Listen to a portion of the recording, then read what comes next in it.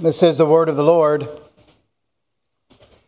Teach me, O Lord, the way of your statutes, and I will keep it to the end.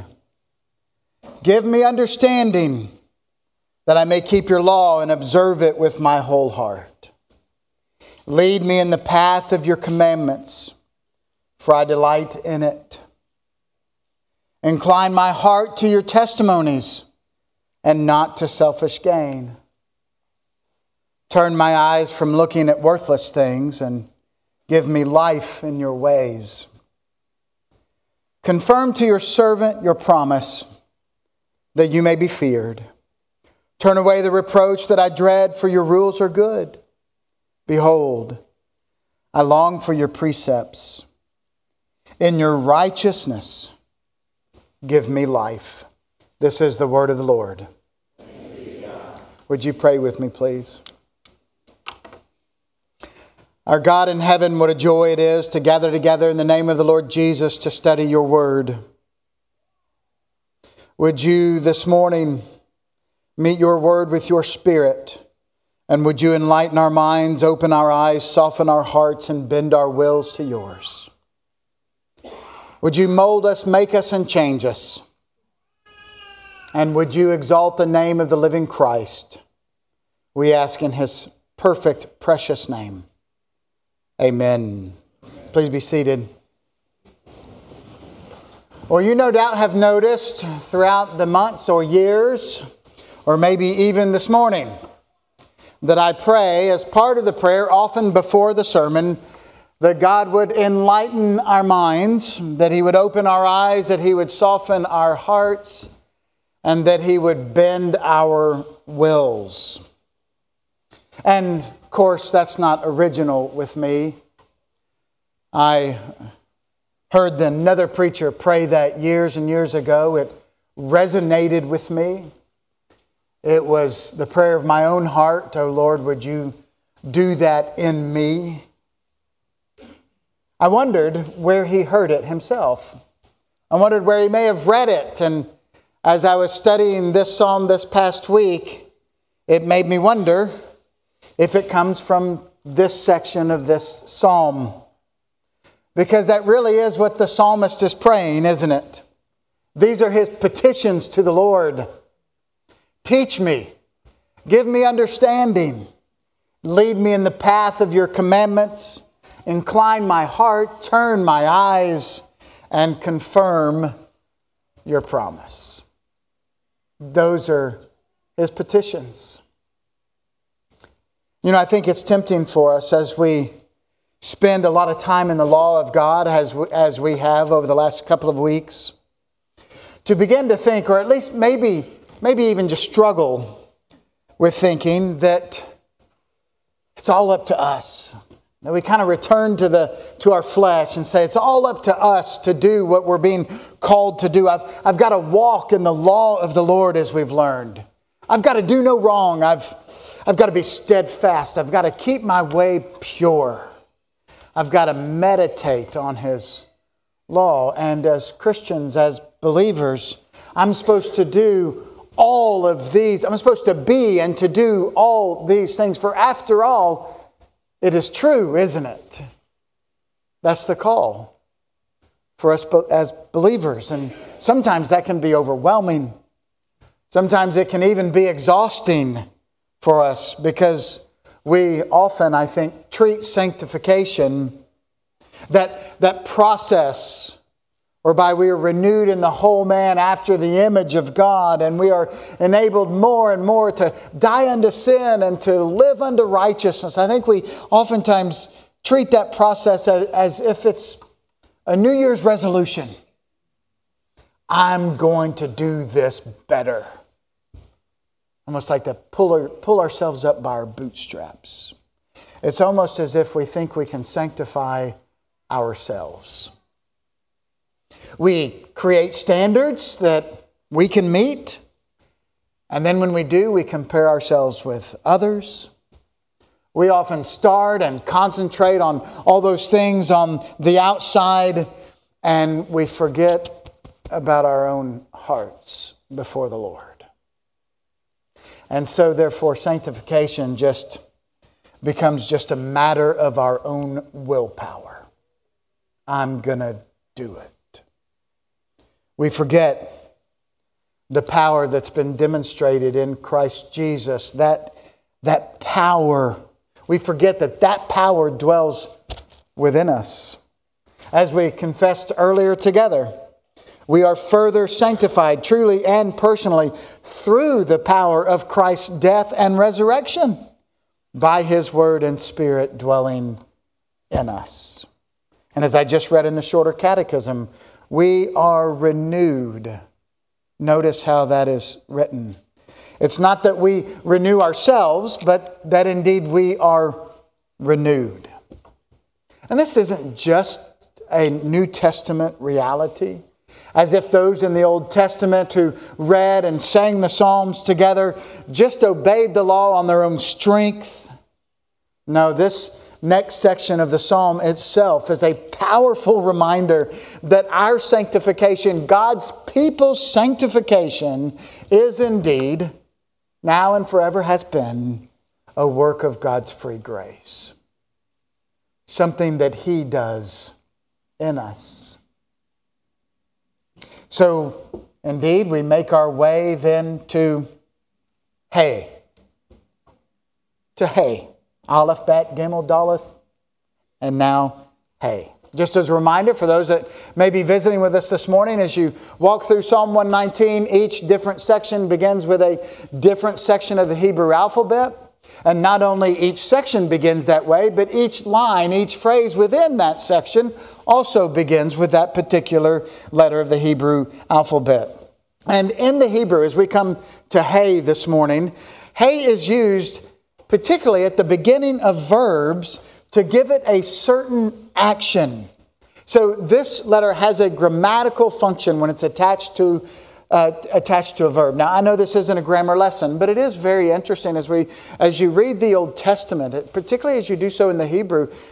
Grammar matters. It matters how we say things. It matters what we say. And when a Hay is put at the beginning of a verb, it makes it causative. That is to say, if we were to take the verb to learn and we put a Hay in front of it, what that means is cause me to learn.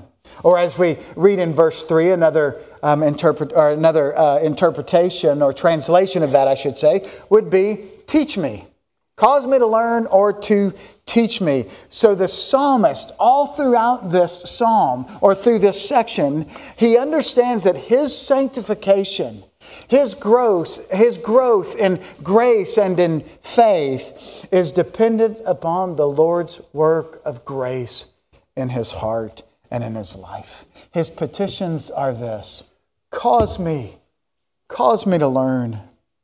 Cause me to understand. Cause me to walk or to tread. Cause my heart to stretch or to incline. Cause your promise to be confirmed, Lord. Cause the reproach to turn away. These are petitions of a man understanding his dependency on the Lord. And so, as we read through this, what's he asking for? Well, he begins with this summary statement that he's asking for a life for the Lord. And then a mind for the Lord, feet for the Lord, a heart for the Lord, eyes for the Lord, and finally a will for the Lord. And that's what we ought to be asking this morning as well. So we'll use that as our outline this morning. I know that's not very Presbyterian. There are 6 divisions and not 3. But our children weren't very Presbyterian either. They were loud and pesky. But isn't that fun to hear? Isn't it fun to hear? Oh, that our hearts might respond similarly to the word of the Lord. So first, a life for the Lord. The psalmist's first petition, again, it's a simple one, but it is all-encompassing. It's kind of the summary statement at the very beginning. He says, teach me, O Lord. James Boyce here says it's as if the psalmist is matriculating in God's school. He is entering into this education of life. And it is the way of that blessed life. Remember, he's already talked about that. How is it that we live that blessed life? Well, here's the education. Here's the schooling for it. And while our culture may not emphasize it like we once did, we certainly still do. Education has always been an important aspect of life. You need to go to school. You need to learn these things. So that you can be successful in life, so that you can function in this life. In fact, we have a generation today who is racked and burdened with debt for the sake of education. And so while some things maybe have shifted and changed, we still see it as important. Whether it's higher education, whether it's education in a particular skill, or maybe a trade, or maybe in some particular field. We see that as an important venture. And in fact, we see it important enough to invest in it, to give our money to it, to give our time to it. Because after all, we want to be successful in life. But to be taught by the Lord. To be taught by the Lord. Think about some of the things that we ask of the Lord. We ask of the Lord, Lord, would you bless us? Lord, would you strengthen us? Lord, would you give us peace? Lord, would you heal us? Lord, would you protect us? Lord, would you provide for us? And all of those things, yes, they are appropriate. And it's good to ask of our great and gracious God. But do we ask, oh Lord, teach me the way of your statutes. Teach me the way of your law. You see, the psalmist here understands that to live life is to live a life governed by the one who created that life. And boy, that just makes sense, doesn't it, when you think of it that way? Why wouldn't we turn to Him? Calvin in his commentary notes that this is often the last of importance to us, and yet the main thing in life consists in having God for our governor. I love the way that Calvin says that. The main thing in life consists of having God for our governor. Understanding that even as He loves us, He rules us because He loves us. And again, that makes sense, doesn't it? That we turn to the Lord, our Creator. That we turn to the Lord. He's the one not only that's created us, He's formed us. It's He who's called us to Himself. It's He who's redeemed us. It's He who has saved us. It's He who has loved us. Why wouldn't we turn to Him?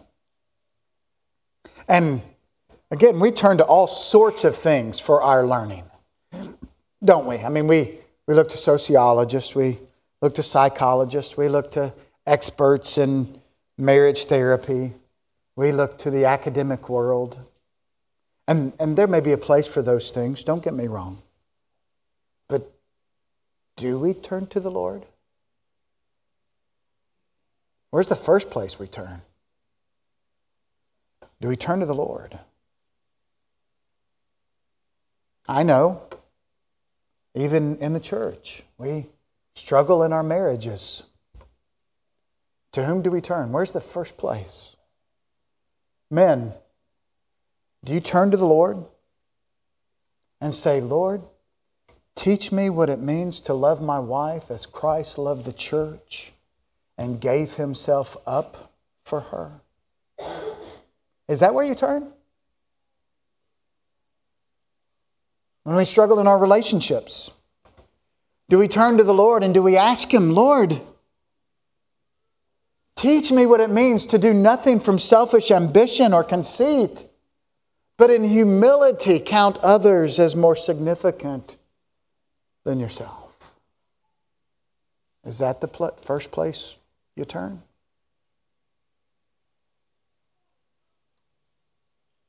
And this school, it's not a 2-year degree. It's not a 4-year degree. This is lifelong. It's lifelong schooling.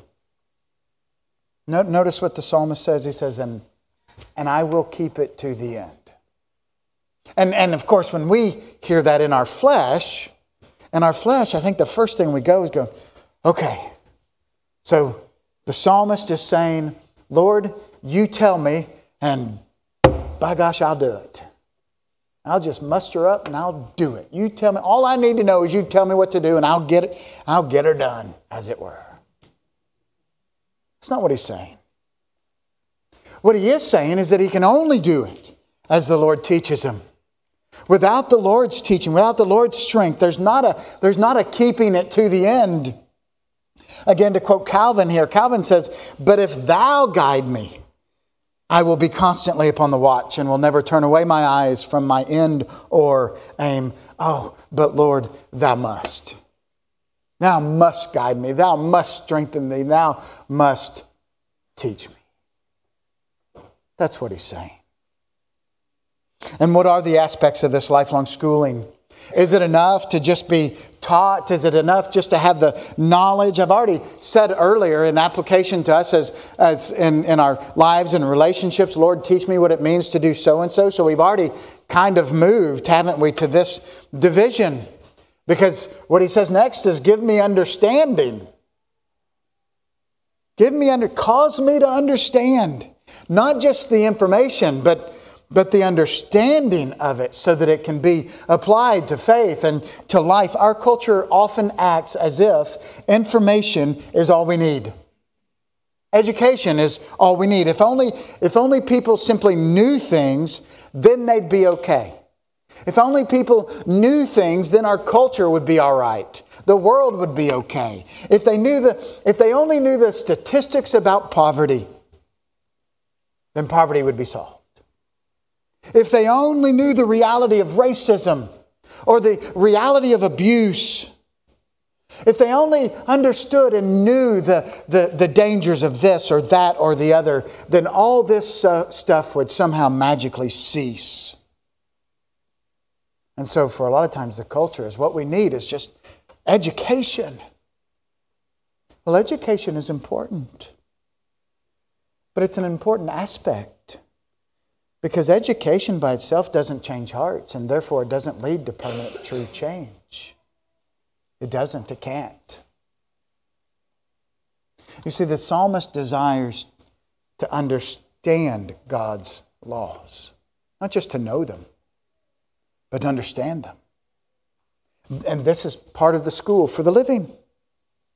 And he can't understand apart from God's grace. He understands that. So he desires a mind for the Lord. He wants to think God's thoughts after him. That's his desire. Here's the Apostle Paul in Romans 12, verse 2 says, do not be conformed to this world, but be transformed by the renewal of your mind. I love the way Paul says this. And you young people, pay attention closely.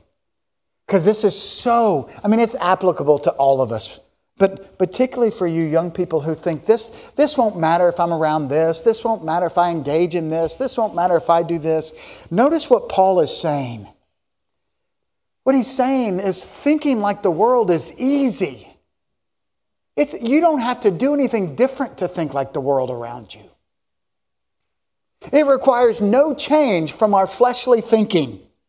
It's how we would think if it were just left up to ourselves in our fallen nature, because we would just simply conform to the world around us. We conform to what is natural to us in our flesh. But Paul says, don't be conformed, but be transformed by the renewal of your mind. You see, it's a different way of thinking. It's a different way of thinking. We as Christians don't think like the world. We shouldn't think like the world around us. And that requires a work of God's grace. And so he prays, cause me to understand, Lord. Cause me to understand. May I understand it as you mean for it to be understood. There's an old philosopher that used to teach, and one of the illustrations or one of the applications he would make is like, and for us, in our fallenness, we can't even understand a tree unless we understand that tree in the way that God meant for it to be understood. The psalmist is saying, Lord, help me to understand. My flesh says this about this. My flesh says this about this situation. My flesh says this about the world. But your word says this. So cause me to understand. That's his petition. And why? Notice the why. He says, that I may keep your law and observe it with my whole heart. And so we begin to see this connection between what we think or between our minds and with our hearts here. And we'll get to the heart here in just a moment. But this petition to understand isn't, again, just a knowledge for knowledge's sake. I want to know all this knowledge so I can be smart. No, it's not knowledge for knowledge's sake. It's for application, for applying it to faith and to life so that he might obey. And that's interesting, isn't it? Teach me, cause me to understand so that I might obey. Notice the growth in learning here. And the growth in learning here, spiritually speaking, very similar to the growth in learning just in everyday life with our own children, isn't it? When our children are young, what do? What do we say? We say, hey, you do this. And when they're little bitty and they're completely dependent upon us, it doesn't matter whether they really understand. We say, do this for protection of their very lives. We say, do this, and they do it. But then as they get older, what do? What's the question they begin to ask? And you say, do this, and they go, why? And boy, do we ever get frustrated at that, don't we? And sadly, too often we say, it doesn't matter why. Simply because I said so. And now you may be saying, well, I say that all the time. I should say that. I deserve respect. I deserve quick, perfect obedience from my children. Brothers and sisters, do you realize you are demanding something from your children that God has never demanded from you? When you refuse to answer the why. And do you realize that God answers the why before He ever even gave the command? I am the Lord thy God who brought you out of Egypt, out of the house of slavery. And then He says, you shall have no other gods before me. He answers the why before. And yet somehow we think we shouldn't do that with our own children. Interestingly, Barna just came out with a new study. I think it was Barna. I just heard it on the radio the other day. Probably not the radio. I hadn't listened to the radio in years. Somewhere. Podcasts. I don't know. What do we listen to? Anyways, I heard it somewhere. Barna came out with a new... I just said the word. Now I can't think of it. Thank you, study. Wow, that's a hard one. Barna just came out with a new study. You know what the number one reason why youth leave the church after they leave the home? Because they do not know the why. Because the church for so long said, just because we said so. And they leave. Because they don't know the why. And because they can't defend what they believe. Because they've never been taught the why. So parents, church, don't be afraid of the why. Guess what? You may not be able to answer it. I may not be able to answer it. Let's not be afraid of it. Let's seek to understand why we believe what we believe. Let's seek to teach our children why we believe what we believe. Cause me to understand.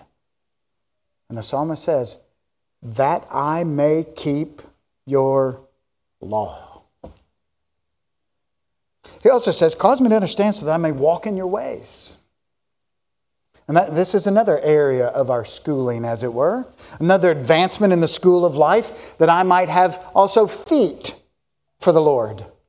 That is to say, he says, lead me in the path of your commandments, for I delight in it. As I learn, as I understand, I want to walk according to your word, Lord. And it's interesting, isn't it? This isn't a new way. This isn't a new path. Now, it's certainly not the way of the world, and it's not the easy way. In fact, Jesus says in the Sermon on the Mount, Matthew 7, for the gate is wide, the way is easy that leads to destruction. Those who enter by it are many, for the gate is narrow and the way is hard that leads to life, and those who find it are few. It's not easy. It's not wide. It's often difficult. And it's not the way of the world. It's not the common path. But it is a path. And it is a path already taken. In fact, the word that's used here, and I think I used it in the introduction, cause me to walk or to tread. There's that word, to tread the path. It's a path that's already been tread. I think of Hebrews 11, that great cloud of witnesses with all those who have gone before us. It's already been tread. We're not blazing a new trail, as it were, when we blaze or when we walk the path of righteousness. So that's not what the psalmist is asking. It's not what we should ask. We may sometimes feel like we're the only ones on it. We may think that we're blazing a trail that nobody else has ever trod. For after all, we'd really love that in our flesh, wouldn't we? Look at me, I'm doing something nobody else does. That would really pat ourselves on the back, but that's not what he's saying. He's saying, I want to walk the path. Show me, teach me. Show me the path. May I understand it so that I might do this. That I might walk in your ways. And we'll see this at the very end too. But not only is that great cloud of witnesses, but there is one who has truly blazed that trail for us already. We'll come back to that. But the Lord says to Jerusalem, the Lord says to Jerusalem in Jeremiah chapter 6, he says, stand by the roads and look and ask for and I love how he says this, and ask for the ancient paths. It's not a new path.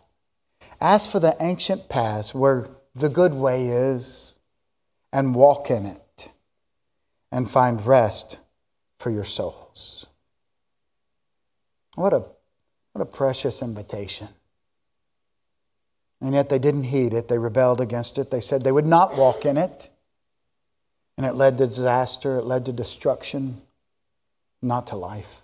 Paul says in Ephesians 5, look carefully then how you walk, not as unwise, but as wise. Then he writes just before that in Ephesians 4, as he's teaching about new life in Christ, he says, now this I say and testify in the Lord, that you must no longer walk as the Gentiles do in the futility of their minds. They are darkened in their understanding, alienated from the life of God because of the ignorance that is in them due to the hardness of heart. Boy, we read that and we again notice the consistency of God's word, don't we? The similarity between Psalm 119 and the teaching of the apostles. Is this not exactly what he's asking? Walk in the way of the Lord. Walk in the light. Walk in his light. Walk in obedience, for this is the way. That's what early Christians were called. Jessica Putman reminded me that after the first service. She said, actually, that's what the early Christians were called, isn't it? Yes, it was. You're right. The way. There's a show also in the Star Wars franchise. Many of you probably know of it. It's called The Mandalorian. And they have a phrase, this is the way. Some of you know what I'm talking about. It's meant to capture and embody what it means to be Mandalorian. All the traditions, all the codes of conduct, all the ethics and all the ideals that they uphold is captured in the phrase, this is the way. Brothers and sisters, for the Christian, this isn't a TV show. It's not science fiction. But in life, with real consequences, with eternity in the view, with faith or with life and death in view, with blessing or cursing in view, walking in the light of the Lord, walking in the path of the Lord's commandments. For the believer, this is the way. This is the way. His next petition, the next area of schooling in this blessed life is the petition of his heart. He says, cause my heart to be inclined to your testimonies and not to selfish gain. All these things are part of the Christian life, aren't they? They're not disconnected from one another. Earlier we read, cause me to understand so that I may observe your law with my whole heart. May I be renewed in my mind. May my thinking be changed so that the desires of my heart also follow. That I not yearn for selfish gain, but for the keeping of your law. One of the main things about repentance is this change of mind. We often think of repentance having to do with a change of heart. You know, the Greek word for repentance is actually metanoia, which is change, meta, turn, and noia come from nous, which is mind. And think about it. What you believe actually matters. You believe I really need this? What needs to be changed? Your mind needs to be changed. You don't need that because you've got Christ. Start thinking differently about that. That affects our heart and our desires of the heart. So may my desires yearn for the law of God. May God's law be more important to me than that which I can gain of the world. Can we say that of our own selves? Can we say that of our own hearts? And we've been encouraged in this way many times already as we've studied through this, haven't we? The passion of our hearts, what do we long for?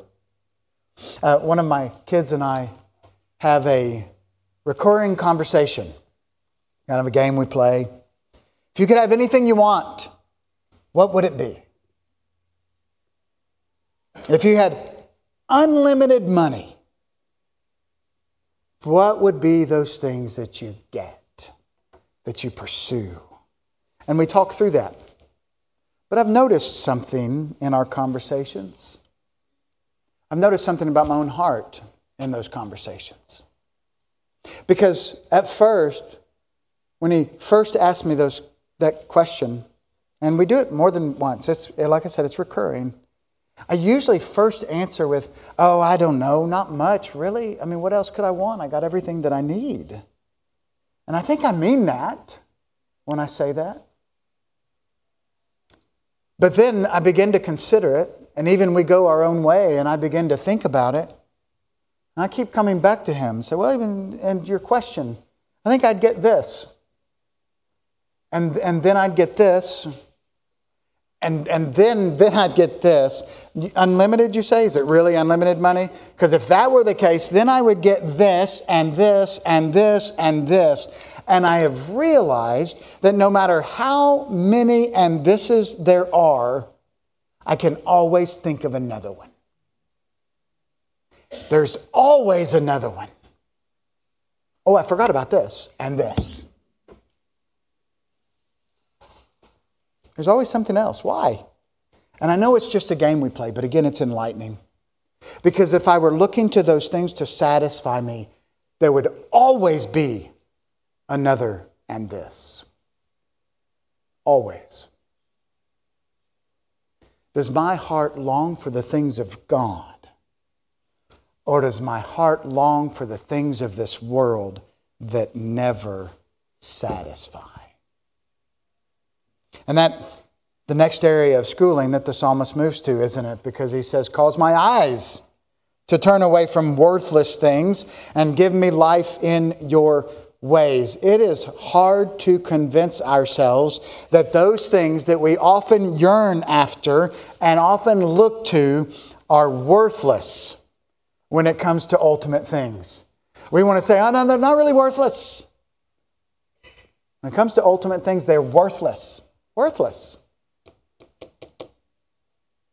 Those things can't give life and satisfaction and fulfillment. Those things are only in the Lord. And we are so easily distracted, aren't we? By the things that we see. by the things that we want to possess, desire to possess, long to possess. They look so good. They look attractive. They look like they'll bring satisfaction and maybe even life. And we often pursue them to that end, and they leave you disappointed. Often when I think about things like this, think of the tragedy and emptiness of those old ancient Egyptian burials where the pharaohs are buried with all this wealth and all this gold and all this treasure. What good does that do? What a waste. What a waste.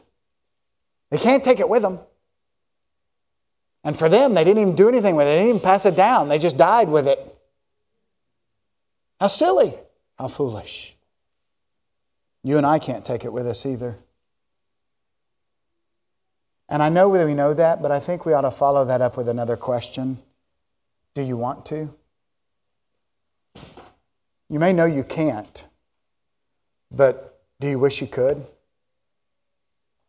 Boy, when I die, I wish I could take this with me. I know heaven's going to be great, but boy, I hope there's this there. Or is it enough that God's there? That's stepping on our toes, though, isn't it? That's stepping on our hearts. But what is our heart? Do we long for Him?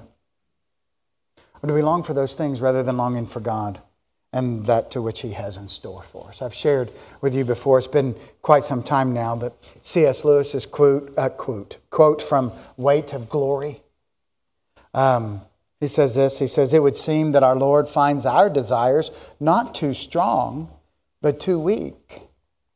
We are half-hearted creatures, fooling about with drink and sex and ambition when infinite joy is offered us.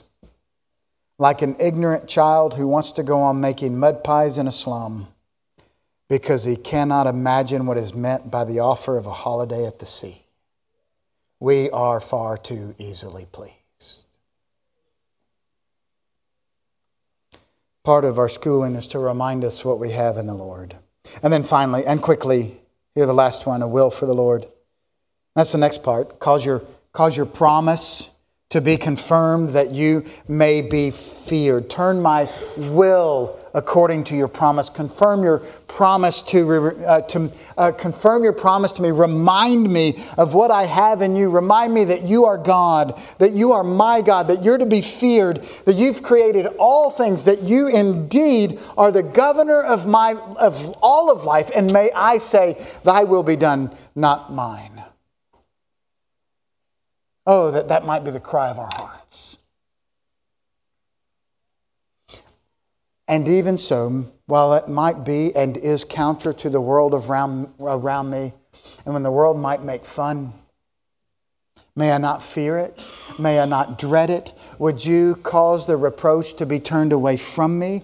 May I see in the midst of this world around me that your rules, O God, are good and beautiful and perfect. And may I experience that life that you promise in your righteousness. May I experience the blessing that comes with living according to your word. And that doesn't necessarily mean earthly riches or earthly ease. There are some of you here who may have earthly riches and earthly ease, but you are not at peace.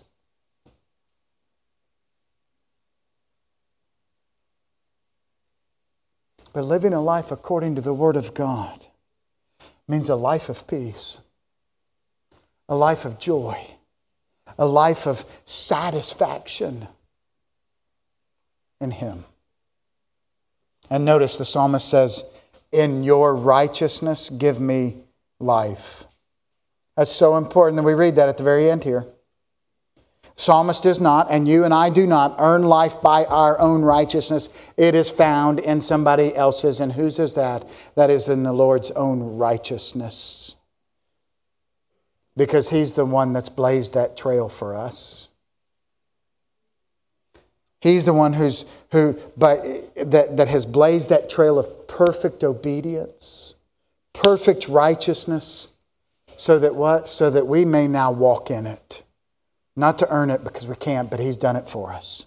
So that we might indeed have life in Him. So at the end of this life, that we might be presented before the Father, who will say to those in Christ Jesus, and because of Christ Jesus, well done, my good and faithful servant, enter into the joy of your master. Do you long to hear those words? In Christ Jesus, you will hear those words. Isn't that wonderful news? That even though that we do not deserve it, in our own efforts, in our own righteousness, that if it were left up to me, I would never hear those words. But in Christ Jesus, you in Christ, me in Christ, all those in Christ Jesus can be assured, well done, my good and faithful servant. Enter into the joy of your master. Let's pray. Our God in heaven, what a wonderful, wonderful reminder. Would you confirm that to our hearts? Even now as we come to the Lord's table, would you confirm it upon our hearts, your promise to save sinners like us because of Jesus, in whose name we pray. Amen. 1 Corinthians 11.